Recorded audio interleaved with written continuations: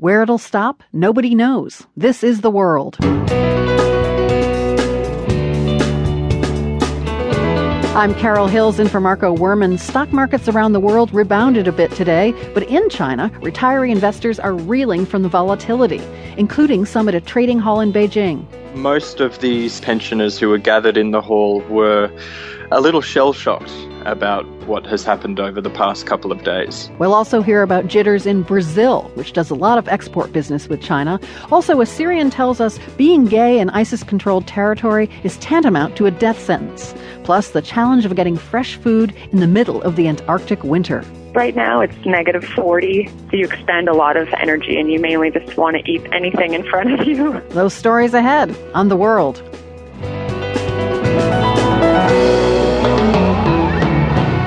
The World is brought to you by PRI with support from Lumosity.com, brain training designed by neuroscientists that has been used by 60 million people worldwide, with personalized training programs to challenge memory, attention, and problem solving. You can learn more at Lumosity.com. I'm Carol Hills in for Marco Werman, and you're listening to The World. The day after what is being called China's Black Monday, things there are still very dark indeed. Today, China's central bank cut its interest rate and allowed banks to lend more money. Two signs, perhaps, of the government's growing concern about the stock market slump. One of the largest groups affected in China are small-time investors, retirees who've put their money in the stock market. The Guardian's Fergus Ryan spent the day at a trading house in Beijing talking with some retirees or pensioners who find themselves in a dire situation.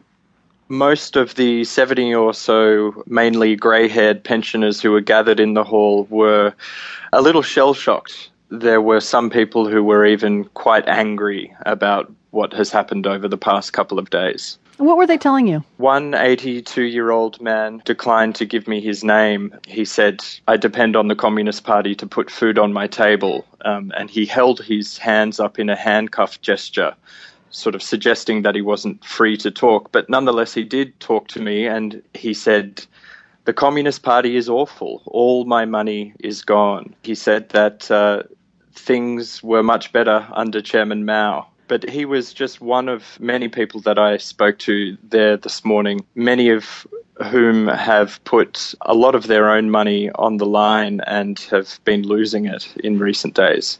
So should we be seeing somebody like him and the others you spoke to as sort of senior citizens who followed the Communist Party's advice and invested their savings? Is that who we're talking about? Yeah, absolutely. I mean, just looking at the newspapers that they were reading and the information that they rely on, there was a sense among the people that I interviewed today that they've sort of been left in the lurch. It was in April that the People's Daily, which is the official mouthpiece of the Communist Party, was encouraging people like this to go all out and invest in what they said was going to be a bull run. But when you looked at the People's Daily today, the Tuesday after what everyone is now calling Black Monday, there was no mention at all of the story in that newspaper. So there's a certain sense amongst investors like this